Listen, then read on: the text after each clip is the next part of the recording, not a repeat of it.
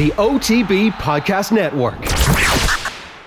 Hello and welcome to Off the Bench. My name is Tina Foley and this is a podcast about women in sport, which we hope will educate and entertain sports fans of all ages and genders. And one of the things that's really important we feel in women's sport is for parents to be involved and support their daughters in sport, and also for coaches and more women to be involved in coaching. So we are delighted this morning to have a parent, a mother who has two very sporty daughters, and also a coach who was involved in one of the most successful clubs in Ireland. I think it was April, Emma Slevin from Galway. She qualified as the first Irish woman to make the European all-round final in gymnastics, which is an extraordinary achievement really for an Irish gymnast, and the first of many we hope to come. Deirdre Slevin is Emma's mum, and as I said, the mum of another very, very sporty daughter as well. So we're delighted to get her input into how to support sporty daughters at their level. And Sally Batley is Emma Slevin's coach, and she's the head coach in Renmore Gymnastics Club in Galway, but also the national performance coach for Gymnastics Ireland. So we're delighted to have you both, Sally and Deirdre. Welcome to Off the Bench. Thank you. Great to be here. We're delighted to have you, particularly because it's a bank holiday Monday and you're giving us your time in a bank holiday, which is over and above the call of duty. And Deirdre, first of all, tell us about your sporty daughters, because Emma isn't the only one. No, I have two. Emma, obviously you've spoken about, and Kate, her twin, is also very sporty, into soccer and Gaelic football. They're her two main sports. She plays soccer with Galway United, and she's on the panel for the under-19 Irish squad. And then with Gaelic football, she obviously plays club, she plays minor county, and this year she's broken into the senior county team. So yeah, they're as high level as they can go in their individual sports, I suppose. Yeah, I mean, Kate has only just started with the Galway senior ladies football team, and she's already scored, I think, 3-7 in 3 games for them. Why are they? First of all, I think during lockdown, was it in May, you had also to organise their 18th birthday. Well, due to restrictions, that was very limited. So to be honest, we haven't really celebrated yet. We've promised something during the summer, hopefully, but just the way things were at the time of their birthday, which was early May, we were still very much in kind of restricted what we could do. Yeah, so just and then with them both being involved in sports, you can't take that risk because they're involved in teams, and Emma's involved in the club. So yeah, we're just holding off.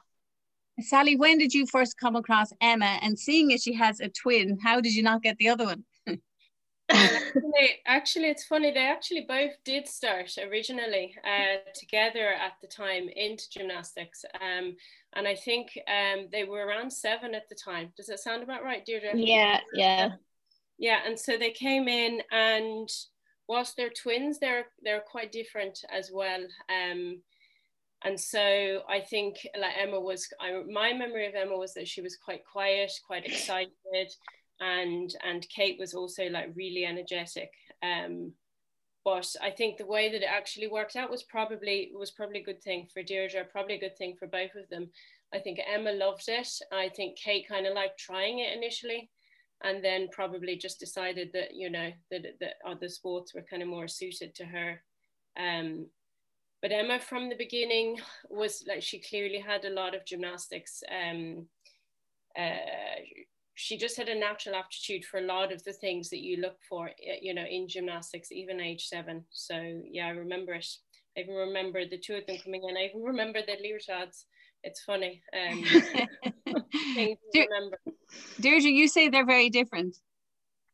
Yeah, even personality, they're both very sporty, and we as parents, I suppose, me and myself, when they were very young, we couldn't wait to have our kids play sports. So from the time they were allowed to go to anything, they were introduced to, whatever it was locally. We say football, soccer, hurling, basketball, everything. Gymnastics came a little bit later because it was hard to get into it at the time. There was like a waiting list, and it probably only came to my attention when other kids that we would have known did it. And I think they started doing a summer camp. That's how Emma got introduced to it, which to be honest is a great introduction to it, kind of gives them an idea of what it's about. But yeah, we threw them into it. And as Sally said, Kate, you love the idea of it, love running down the bouncy track. But that was about it. And I suppose Emma just, it suited her personality a bit more. She likes to have something to achieve and get there. And even in the early stages of gymnastics, the very simple skills, it's that thrill of, getting it. That's what she thrived on. And I can see that even in other aspects of her life. She loves a bit of a challenge. Kate's slightly different. Kate's probably sociable is maybe not the right word, but she's very much a team player on the team. That's where she thrives. So right. Yeah. And they both, I mean, they've got Kilkenny parents on both sides, so I would have thought Camogie would be the one you'd be directing them to. Well, but obviously we were very disappointed, I have to admit, but we have a son too, and he's 20 and he's still flying the flag for hurling. Flag for the hurling, great. That would be his number one. And actually I'm going to get to go to a hurling match for the first time this evening, a challenge match. Oh, fantastic. Well, it's Sally, the day we're talking on Bank Holiday Monday, it's a very exciting day for you as well, because tell us why tomorrow is so important for you and for Renmore. Yeah, I think it's an important day. Well, actually, even today is an important day. So lots of clubs are opening their doors today. We're actually opening our doors tomorrow, just because we've had kind of a core team running for the last few months. So usually bank holidays are an opportunity for us to get into a quiet gym. Usually we'd be in training on a bank holiday, but actually we're kind of taking this one to prepare for tomorrow. So we open tomorrow for all of our members. And so these are gymnasts that have been, you're talking since, I think it was March the 9th last year that we went into our kind of first sort of shut the doors. They've had a few pockets of being open in between, and generally they've been running remotely with all of our coaches doing like outstanding kind of efforts to keep them as keep them as connected as possible, to keep the communication going. Because I think it's, as everybody knows, it's been a difficult year for young kids especially. So they've been working away remotely, and the gym is prepared, ready for, ready for action. Explain to people the size and how you started with Renmore Gymnastics Club and how big it is now, and how it crosses. It isn't just about elite gymnasts. Yeah, no. So I suppose. Yeah, I originally came over in 2003, so we were in a community centre then. And I think there was probably around 50 to 60 like young children practicing gymnastics, kind of scattered across 3 different classes.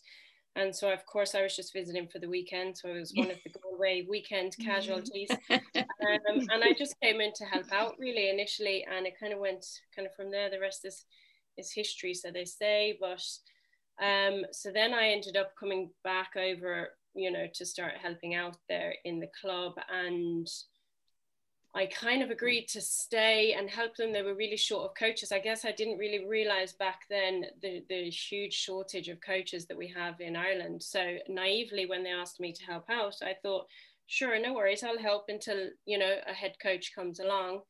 And so 18 years later, we're still going. But I think the club had so much potential back then, and I love a project, I guess. And so we started changing a few things. We developed the program with the classes. I think originally when we got the athletes and their parents to agree to training twice a week, this was quite epic. And then in my head, I'm thinking, how am I going to get these gymnasts to train 4 or 5 times a week? So, as with anything, it took a bit of time in those kind of first years. And then around 2008, I think it was 2008, 2009, the club had grown substantially, and we were probably at the point where we knew we couldn't really develop the program anymore without moving into a full-time facility.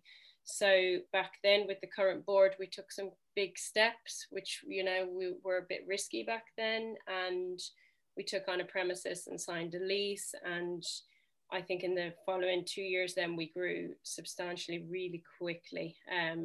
As Deirdre said, we had a huge waiting list back then, and it was closed. And sometimes you would ring a family that had put their child on the waiting list when they were 7, and you're ringing them and they're saying, oh, they're 12 now, they do something else. You know, it was crazy. We had a very bad reputation for this. So I think those first years when we got into a bigger facility and we just started calling everybody, we just started trying to open the doors. We came in initially with another club, a smaller acrobatics club, and it just took off.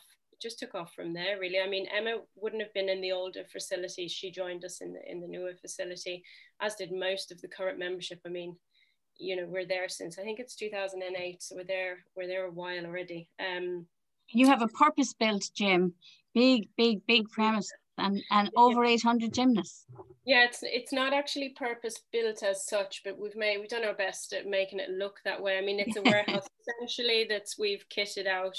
And it's been adapted again since COVID, because previously we would have had every space filled with something, you know, and now with physical distancing, and even though we are 8,000 square foot, we're quite limited with the 50 in the room. At the moment, this doesn't take into account the square footage, and maybe it will down the line, but this limits us with all of our personnel that we have to have on site at the moment with COVID offices and obviously coaches. So when we do open tomorrow, whilst we're excited, it is a reduced program. You know, we are coming back, and even for safety for the athletes, this is okay. You know, we can do a bit of a staggered return. Most importantly, we get everybody in. And yeah, like you say, we have everything in there from preschool, disability programs. We've got general gymnastics, adult gymnastics. So, and then we have, you know, a lot of the members of the Irish senior team that are in there as well. So it's a full program. Is it true you've got members who are 60 years old? Yeah, we within the adult program, we've always had a really good range of lots of people just coming in wanting to be active with different backgrounds. Some of them were older, some of them had circus training or capoeira training, or some of them were doing, you know, lifting weights, or some of them were ex-gymnasts, and they're just, I guess they're you know, gymnastics is actually a really fun sport at any age, you know, if taught safely. So yeah, you'd never really know what you'd come across in our adult class. You should try it, actually. It sounds amazing. It does. It sounds amazing. And I think that's the thing that because we tend to always think of gymnasts as really young people, you know, we don't understand that it's something that you can do for life. So I just think that's brilliant. And I think people should know that, you know, your local gymnastics club, potentially you can go to it at any age and do stuff, and it doesn't have to be competitive even. Yeah, lots of clubs are all about this, about retainment, especially with females in sport, being, you know, even more kind of important, that gymnastics is a sport that females tend to gravitate towards. And you know, even coming out the other side, opportunities for judging or coaching. So I think every club like operates with an intention of retaining as many of the athletes as they can. And I don't think anything beats the joy of being able to do or try a cartwheel or a handstand at any age in life. And I think, you know, it's really interesting, Deirdre, what you were saying about, you know, the difference between Kate and Emma. And Emma's thing was she liked a specific challenge and really been able to work at it. The importance of a coach, you know, in an individual sport, you know, I think is very different to, you know, having your child coached in a team environment. So as a parent, how do you develop that relationship with that coach? Well, I think you've said it there, the importance of the coach is huge. I mean, I don't think any of the girls in Emma's group would still be doing it without Sally, because you know, you need somebody, particularly in gymnastics. And before Emma got into it, I would not have had the first idea about gymnastics. Coming from rural Kilkenny, there was certainly no gymnastics on the menu when we were young. So it was a completely new sport as far as I was concerned. But Sally instilled a love in the sport in Emma, you know, and sold it to her as something, you know, that she could do and a pathway that she could aspire to. And she certainly bought into that challenge and that future, you know. So you can't underestimate the importance of a coach in that process. I think in an individual sport, they're the most, you know, they're even more important than in a team sport. But in a sport like gymnastics, which is very challenging physically and also can be potentially, you know, it has very dangerous moves, and they're learning new, very difficult things. Did you worry about safety? How does that, you know, where's that communication level with your coach? How does that all work? Do you know, I have to say, I never worried about Emma's safety in terms of skills, because, you know, very early you have to trust the coach, because your child is spending inordinate amount of time with the coach and in the gym. You know, it's just, it's hard to credit to believe it as a parent, because, you know, when your children are doing other sports, they go off for an hour, they come home. But, you know, from the time Emma was, I'd say, and Sally, you could correct me if I'm wrong, she was probably 9 or 10 when she went away on her own for the first time to England with Sally and a few others, you know. So, you know, if you don't have that trust, and certainly now the way things are, you wouldn't let your child go, you know, and that became the norm. But the only thing I'd say is you've got to listen to the child, you know. So, and if I was ever worried, and Sally is the best in the world, so, you know, it's just a case of picking up the phone or sending an email and just asking the question, you know, is everything okay? But no, I never worried for her safety. Right. You know, and like every gymnast, she's had injuries and very big ones in the last few years. And I suppose it wasn't so much the worry, was more what the impact of that was going to be. Would she be able to come back, you know, physically, mentally? That would be my bigger worry, to be honest, is the mental struggle that goes on for these girls who have put so much into it. Yeah. And Sally, what about you? You know, that relationship that you build up with parents, you know, how do you do it? Because, you know, we all know that it's a very fine line between you knowing what's right, but them understanding what's right, if you like, and particularly in an individual sport, I think. Yeah, so I think really it's about communication, probably, which sounds easier said than done, because obviously we are in a busy schedule, and it can sometimes be, you know, hard to make the time outside of the training schedule, but I mean, we have to. And I think communication is key. Honesty is key. I think if there's a problem where you can see an athlete is struggling, you know, you need to be mindful of being proactive in the early stages of that, to make sure that you've got transparency, that you're authentic, you have a good, honest dialogue, open dialogue with parents. But I think also, you know, there's life after gymnastics, and from my perspective, I think it's about developing the human more so than the athlete. So a lot of my focus when I'm working with the girls is, I suppose, building them up so that they can cope. There's phenomenal pressure on an international stage, and in order to manage that, you need to have good self-image, good self-esteem. You need to be able to cope under pressure. That comes, I guess, from confidence and some experience. It comes from believing in their abilities, that they can do that.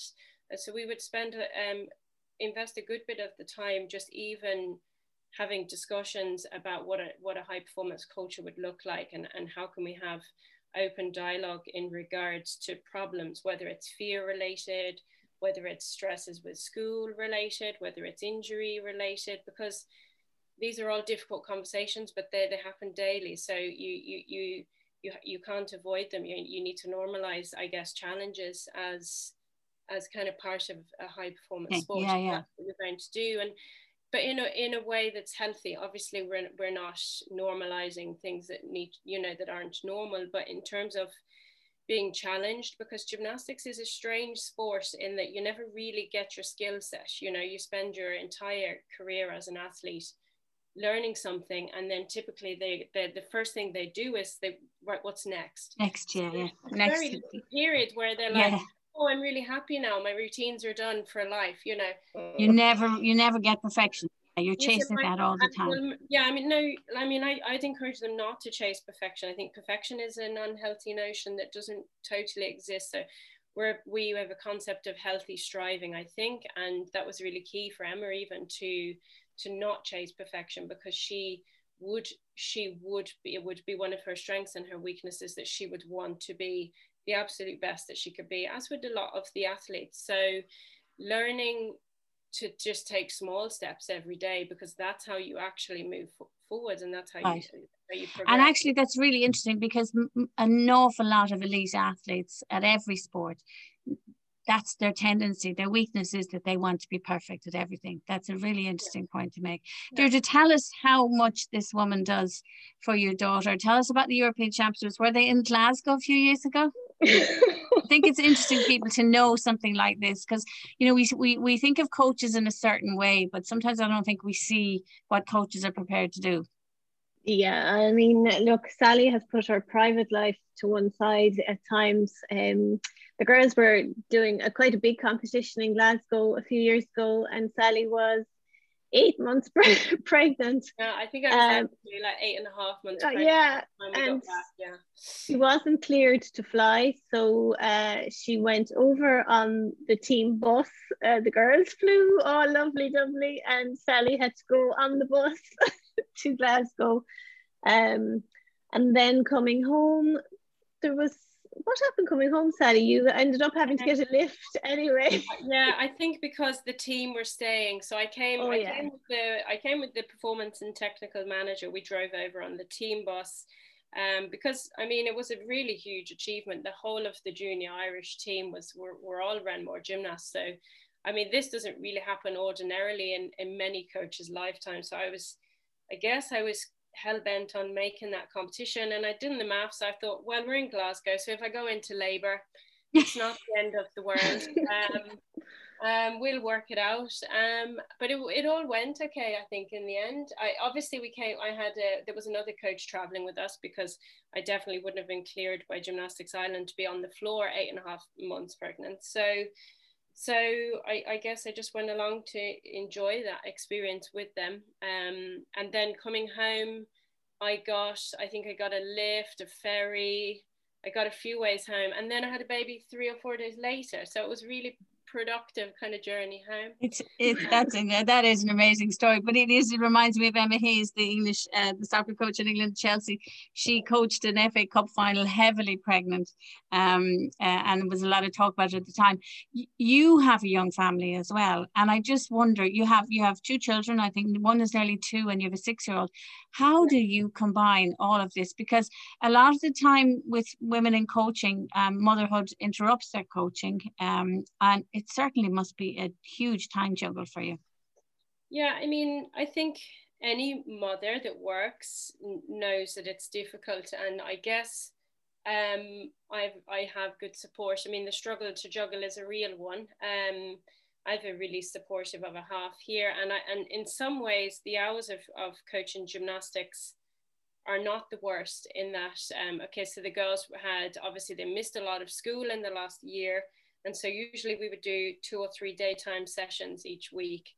Now, as they'd lost so much time in school and they were getting into important school years, to phase them back into training after COVID, we said, look, we will focus on the academics. Let's get that back on track, and we will adjust the training schedule a little bit. So we've had slightly less daytime hours. So I could often be going into training around 2 or 3 in the afternoon. So this means I have actually some of the day with the children. So I have actually a nearly 3-year-old, and when he starts preschool in September, my life might get a bit calmer, because he's a live wire for sure. And then Davin is 5, turning 6, so she will start school in September as well. I think, it's up to you how you see your challenges in life. And I think that one of the things that gymnastics certainly taught me is that it's very unlikely in life that you have 1 or 2 things to focus on. You constantly have a number of things, and you have to you have to work out, if it's important to you, how you're going to make it work. So it's not easy. It's definitely not easy. But I love what I do. I mean, there's not many people that love their job. So I don't, I feel really privileged that I'm in a situation where I get to spend so much time with such young athletes who are just phenomenally dedicated to what they do. I mean, it's a minority. This sport would appeal only really to a minority. It's a lot of training hours.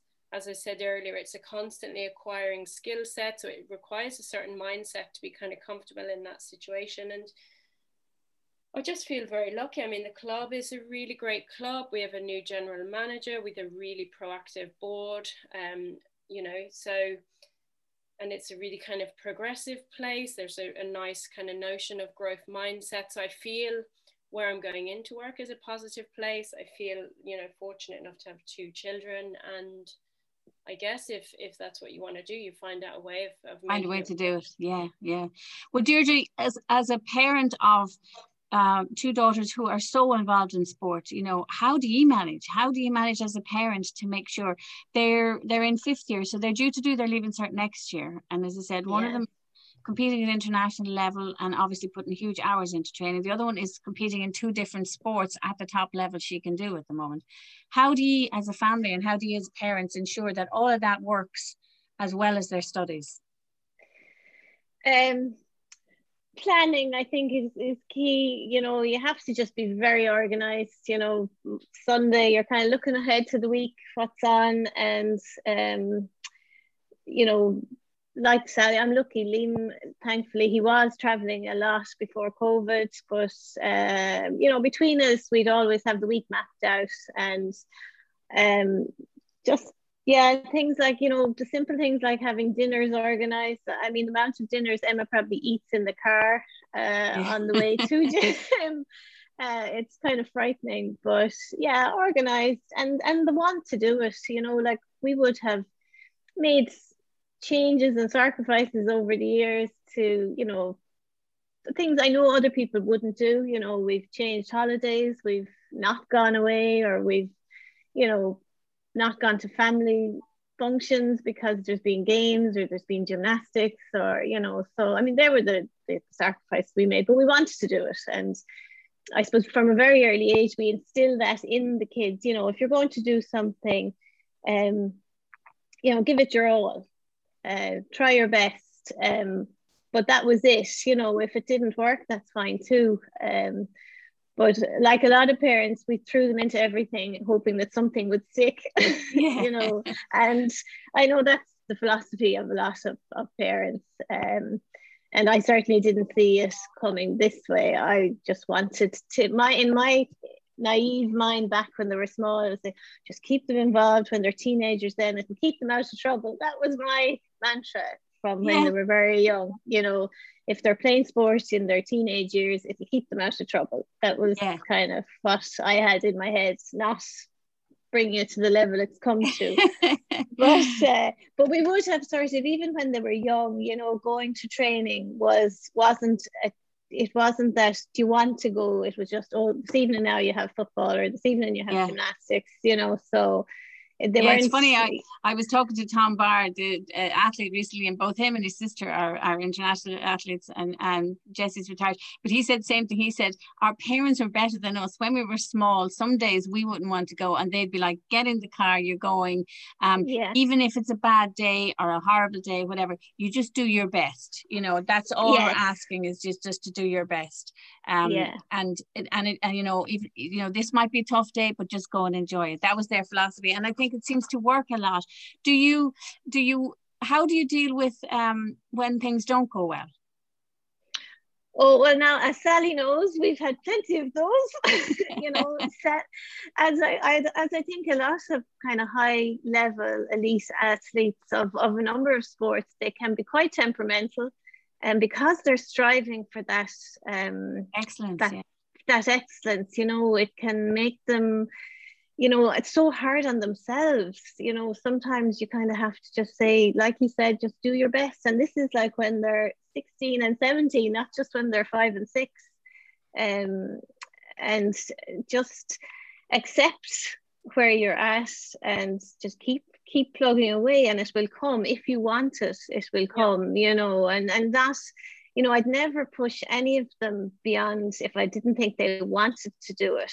You know, but with Emma anyway, certainly the want to do it has never wavered, never. Even in the darkest of, you know, through, I think injury is probably the biggest obstacle, you know, and when they feel, oh, Emma went through a phase where she felt she was always injured. There was always something, you know, in those growing years, particularly between probably 13 and 16, 17.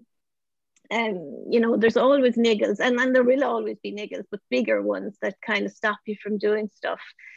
So it's just amazing that Sally has managed to, these girls, and there's 5 of them, to get them through that, you know, and there will always still be injuries, but those are the difficult days. And with Emma, we've had plenty of, and this is where I suppose the communication with Sally was key, you know, is to, like, she sees her in the gym, I don't. So when Emma comes home and the mood is black, I haven't seen what's happened, and her version can be so negative sometimes. You need to hear Sally say, look, it wasn't that bad, you know, she just needs to calm down, take a deep breath, and we go again, you know. And that's interesting. Yeah. And Sally, you're going to come in there on that, obviously. Go ahead. I was just going to say that I think, again, it's about normalizing that. I mean, there's really no way of performing at the highest level of sport and not encountering injuries or challenges, or I mean, gymnastics especially is really tough. It's tough kind of mentally, it's tough physically, it's tough emotionally. And so I guess, you know, it's really about, I think, you know, especially even during the few months of COVID has taught me this, that it's really about, I think, you know, just showing up every day, taking one day at a time, knowing that plans are flexible. You need to make plans, as Deirdre said, planning is key, and it's even in the training, it's key. But like planning can't be fixed either, you know, so things happen day by day, week by week. And I think as the girls have gotten older as well, we transitioned through, I mean, they've been coming since they were 5, 6, 7. So we've transitioned from minors to juniors, and now we're seniors. So this is totally different. This is about us sitting down together and going, okay, how do you think we need to do the training now? Would you like to do this, or do we do this? Because if you can get them to be part of the process, then they'll drive it a lot more themselves. It wouldn't really work now for me to say, right, we're going to do 10 of these, then I want you to go here and do this and that, and because it just wouldn't work. So I think some things we have to do, we have to normalize that there are going to be challenges. I think if you look at any successful athlete in history of time ever, there were obstacles, there were injuries. Like failure is essential. So if you are not prepared to fail, unfortunately, you need to probably not do gymnastics, because like many sports, it's the way that you're going to learn. So it's really about reframing how you see failure. And I think that was key for Emma, because failure to some of these girls would have been a huge blow. So to understand that, but you have to fail. Like failing, it's not a bad word. It's about getting information now and making different choices, or having options available to think of something differently or to try something differently. And so I think Emma's no different from any of the other athletes. They would have had times when there were lots of other pressures on them, and maybe they were developing those skill sets of managing challenge or managing adversity, injuries, like failure, whatever you want to call it. And sometimes it just can come to a head a little bit where it can just be more challenging. And certainly, you know, Emma would have worked through that, and as would all of the girls. And I think that these are really intelligent athletes, and I think, you know, by the age of 15, 16, if you're still progressing. And so they're looking at the situation and they're like, okay, I'm actually still progressing, which is wonderful, because we're striking this notion that you don't need to go into retirement when you were 14, 15, which is probably a preconception that many of them had. So I still make the comments like, gosh, you're all still really young. And they look at me like I'm crazy. You know, you only have to go to Europeans or World Championships where you see sometimes the average age might be 21 or 23. And you say this to the parents and they're like, oh my God, you know, how am I going to do that for another few years? But you know, like, I think it's really hard for parents sometimes, because they, like Deirdre says, they're not in the gym, so they don't see, and we have to listen to the athletes and the children, because sometimes it can be really hard to remember that they are 14, 15, 16. They're extraordinarily focused. They're really committed. I remember one of my athletes, when she was really young, she was so trained in international travel that her mom used to let her bring her 18-year-old brother through the airport when she was like 14 or something, you know. Yeah. Because they just, it's easy to forget that they're children sometimes, but I mean, they are children until they're not children. And even at that point, you still, first of all, they need to be heard. So I think, you know, there are challenges. It's normal. There's adversity. It's normal. And I think so long as you can always just sit down and be honest about it and listen and be able to speak, I don't think there's many things that you can't really overcome, if I'm honest. Well, look, that seems to me to be a brilliant message. That message of, you know, every sport brings failure, and if you're involved in sport, you have to reframe what that means. And failure is learning. That's a brilliant message. I think a great one to finish on. It's been such a delight to have you both. We're really excited to see what happens next, not just for Renmore, obviously, who are providing a lot of the Irish national team as well as a coach, but also for the Slevin twins. Deirdre, we wish you and the family the best, and we know we're going to be hearing a lot more about your daughters and also about Renmore. Thanks so much to both of you for your time, and we hope this podcast will help parents and coaches everywhere. Is there anything else finally you'd like to say, Deirdre? No, it's just, I'd like to just say, as a parent, you know, to parents of young children out there, you know, wondering what is the key? How do you do it? It's just, I would say, just encourage. Always be there to bring them, you know. It's like we would have always, it was never a problem, you know, we worked around it. If there was training, if there's matches, if there's, you know, you just work around it, and that gives them such a chance to get, and I can't stress the importance of being involved, you know, whether it's Emma in a quite a tight-knit group, and they are a very tight-knit group in Renmore, or Kate, you know, has just so many friends through sports. I can't stress the importance of it, you know. But as Sally said, you know, you have to overcome the obstacles along the way, but that's where parents and coaches are there in the background to help them do that. And then let them off on their own. Well, thanks so much to both of you, Deirdre Slevin and Sally Batley, for those brilliant insights, and best of luck in the future to everybody in Renmore especially. Thank you. Thank you. That was an OTB Podcast Network presentation.